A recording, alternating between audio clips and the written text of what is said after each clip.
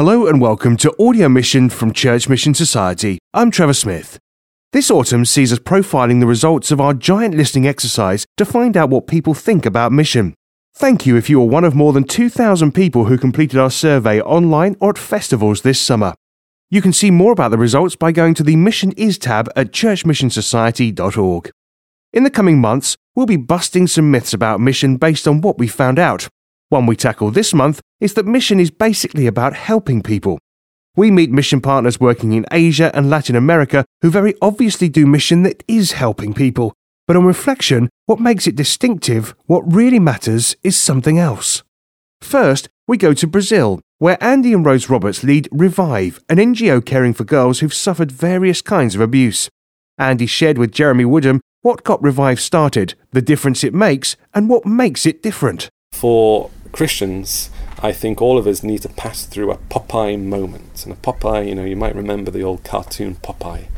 And, in Popeye, every week, his girlfriend Olive Oyl would be in trouble in some kind of situation, and Popeye would get more and more and more frustrated until he couldn't take it anymore, and he cracked open that spinach and became really strong and got into action and saved the day, as it were.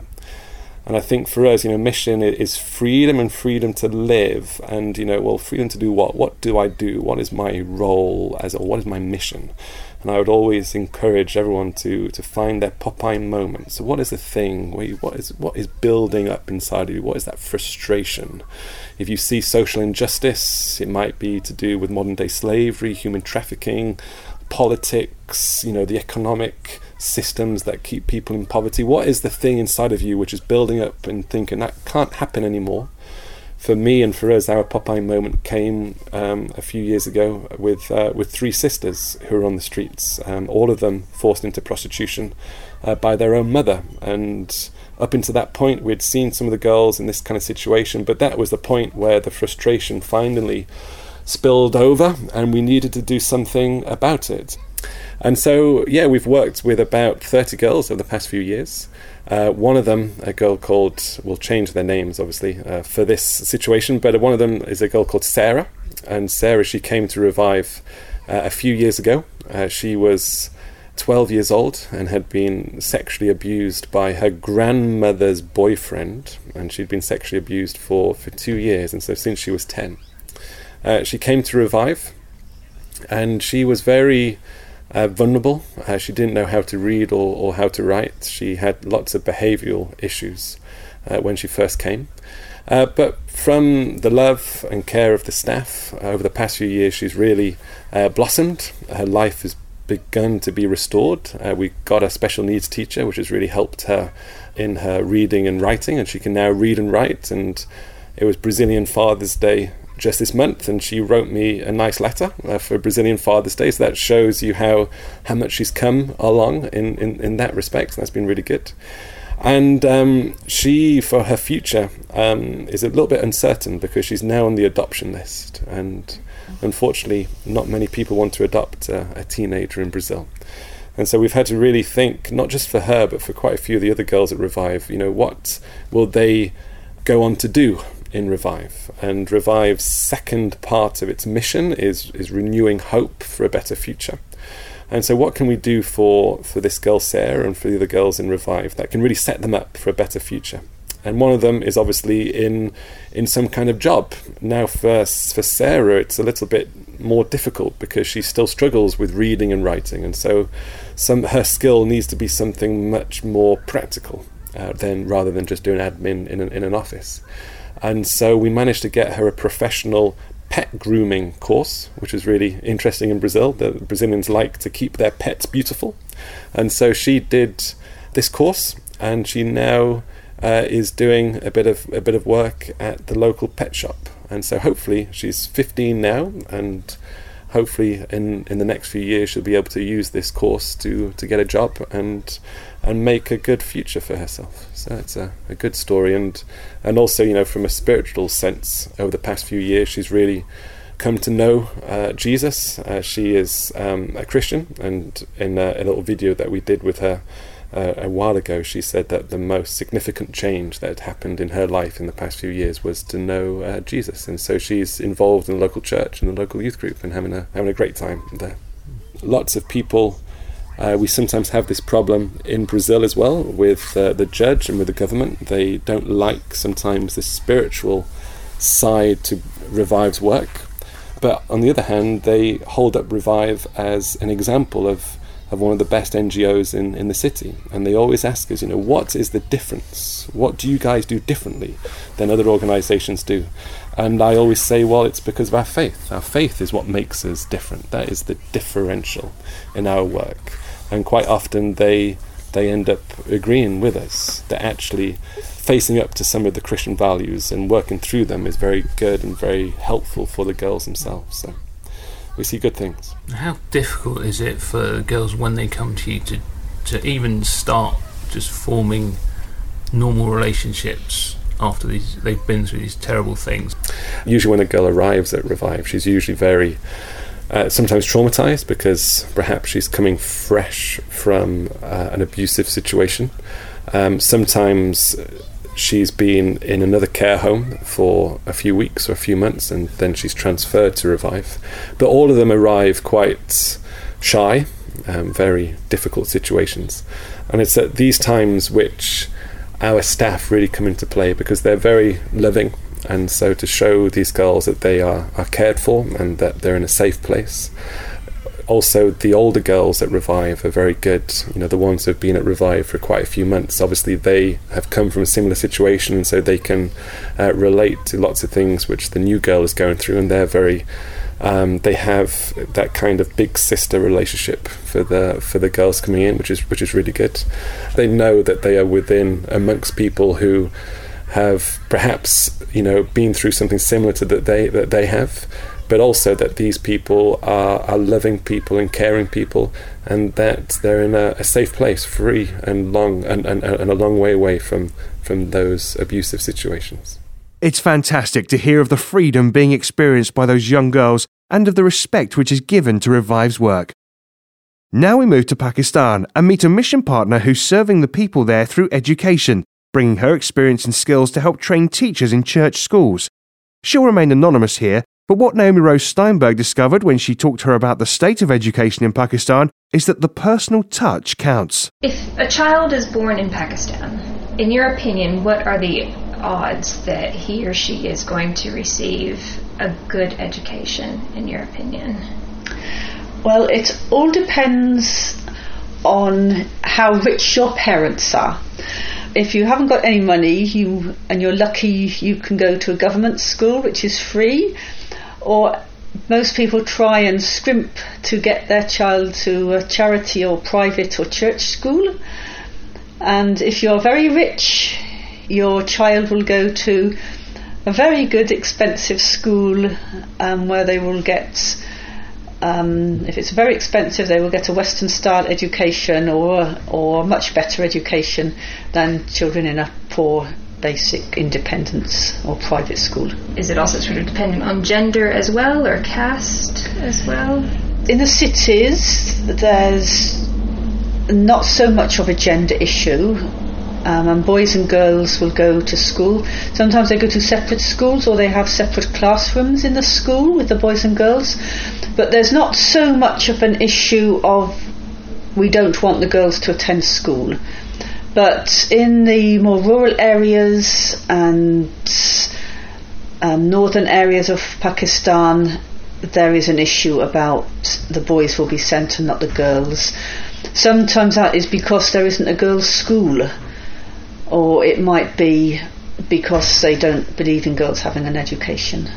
But generally things nowadays are changing a lot, and even in remote areas, girls are going to school and at least getting primary education. Listening to you talk about education in Pakistan, it seems like the needs are so great. What do you feel like is your primary role or call in this situation in Pakistan?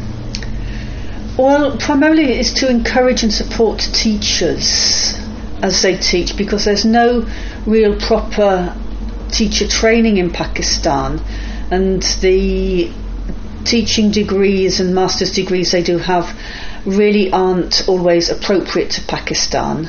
I never really criticise the teachers, but it's just to slowly, we have a Christian education programme now in the schools which is Bible-based learning and how Jesus taught in parables and how he got people to think and how we have to think about things.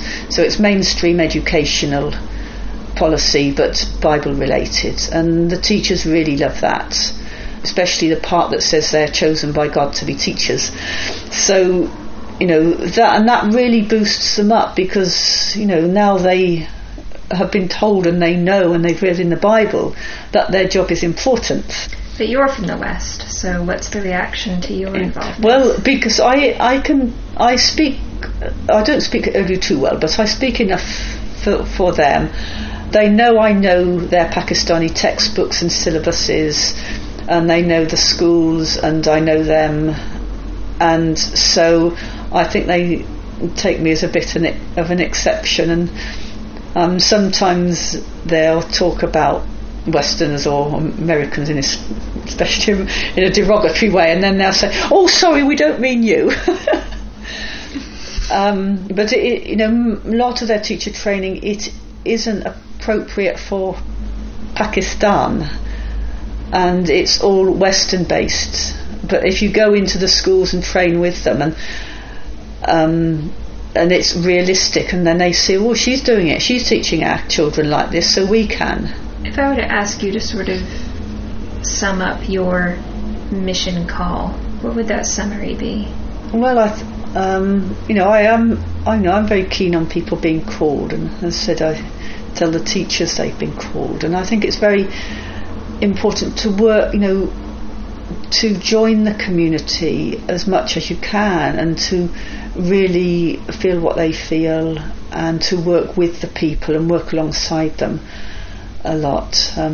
We see a lot nowadays of people sitting in air-conditioned offices in front of a computer and not actually doing a lot of the actual face-to-face and on-the-ground work. And I think my calling is to work with people and really to encourage them, and they encourage me, and to just make God's kingdom on earth, and to make it more, walk with Christ with them, and we're all walking together. And I think that is the way of mission, really, is to be with people that you're working with and encouraging. It seems to be true that in mission you can help people as much as you like, but without really being with them, nothing good can grow. We have no closing reflection this month, as our third interview provides for more purposeful reflection than usual. It's part of a conversation with Jane Gerard that forms part of our new Mission Is Bible study, shortly available on the resources section of our website, churchmissionsociety.org. Jane, who has also worked in education in Pakistan for 2 decades, talked to John Orchard, who asked her, is mission just about helping people? I don't think seeing mission as doing stuff for people in need is the most helpful way to look at mission. Really, for 3 reasons. First of all, from a development perspective, the history of international organisations, national organisations, NGOs shows us that when people just do stuff for people in need, it's often not what is the most appropriate thing to be doing. In the field of education, which was what I was involved in, there are so many examples of tissue rejection. People coming in with training, people coming in with education models which just don't fit the culture or the people and are not really meeting their needs, their aspirations. So I think just from that perspective, it's not very helpful. Secondly, it's not really treating people with dignity. People have aspirations, dreams. They may need professional help, they may need skills, they may need training of various kinds, but it needs to be from the basis of them discerning and saying what they want to achieve. And as respectfully engaging with them and working alongside people. And I think thirdly, mission isn't just about doing, it's also about being. It's about being with people in their lives, in their frustrations, in their dreams, and it's also about we ourselves being changed through those relationships, through the calling that God's given us being transformed ourselves, seeing where God is at work in our lives as well. So it's not just focusing on the other person and what we think we've gone to do. It's a much more mutual experience. It's about being with people, being alongside them in their aspirations, in their frustrations, living with them, learning from them in their culture. They have many things to teach us, as well as what we might bring in terms of professional skills or opportunities. It's also about God working in us and being aware of the fact that mission is not just changing other people, it's also about changing us. And in living out our calling, God is at work in us, because we have to remember that the ultimate goal of our lives here is to be transformed into the likeness of Christ, which is a being exercise and not a doing one. Being involved in mission has definitely been a blessing to me. I think there is nothing better than living out God's calling on your life. God has created each one of us. He knows our personality, He knows our gifts, He knows His purpose for our lives. And so when we can attune ourselves to that, be obedient to that and live that out, that is the most fantastic thing we can do. I think we find ourselves, I certainly have, found myself doing things I never imagined doing that were beyond my dreams, beyond what I thought I would be capable of doing, and beyond joy, I think, that I would have imagined experiencing. I think the challenge of it is that it's about engaging in a life of dependency on God, which is very challenging, but releases for you the power and the strength of God to do amazing things and for God's kingdom to grow through your life. I myself, because of my background, my upbringing, was naturally a person who relied on my own resources, on my own strength. And it took me many years to be able to, I think, want to live a dependent life and then to learn how to do it. So it's always a life about never thinking you've got the resources for it, but just having to really lean on God for everything, His counsel, His guidance, His timing, His means, every possible way. You depend on God. But I have found that to be the way of blessing. Why not take some time right now to pause and reflect on the challenging approach to life that Jane describes as the way of blessing? With that, on behalf of all at Church Mission Society, thank you for listening, and join us next time for more voices from God's global mission.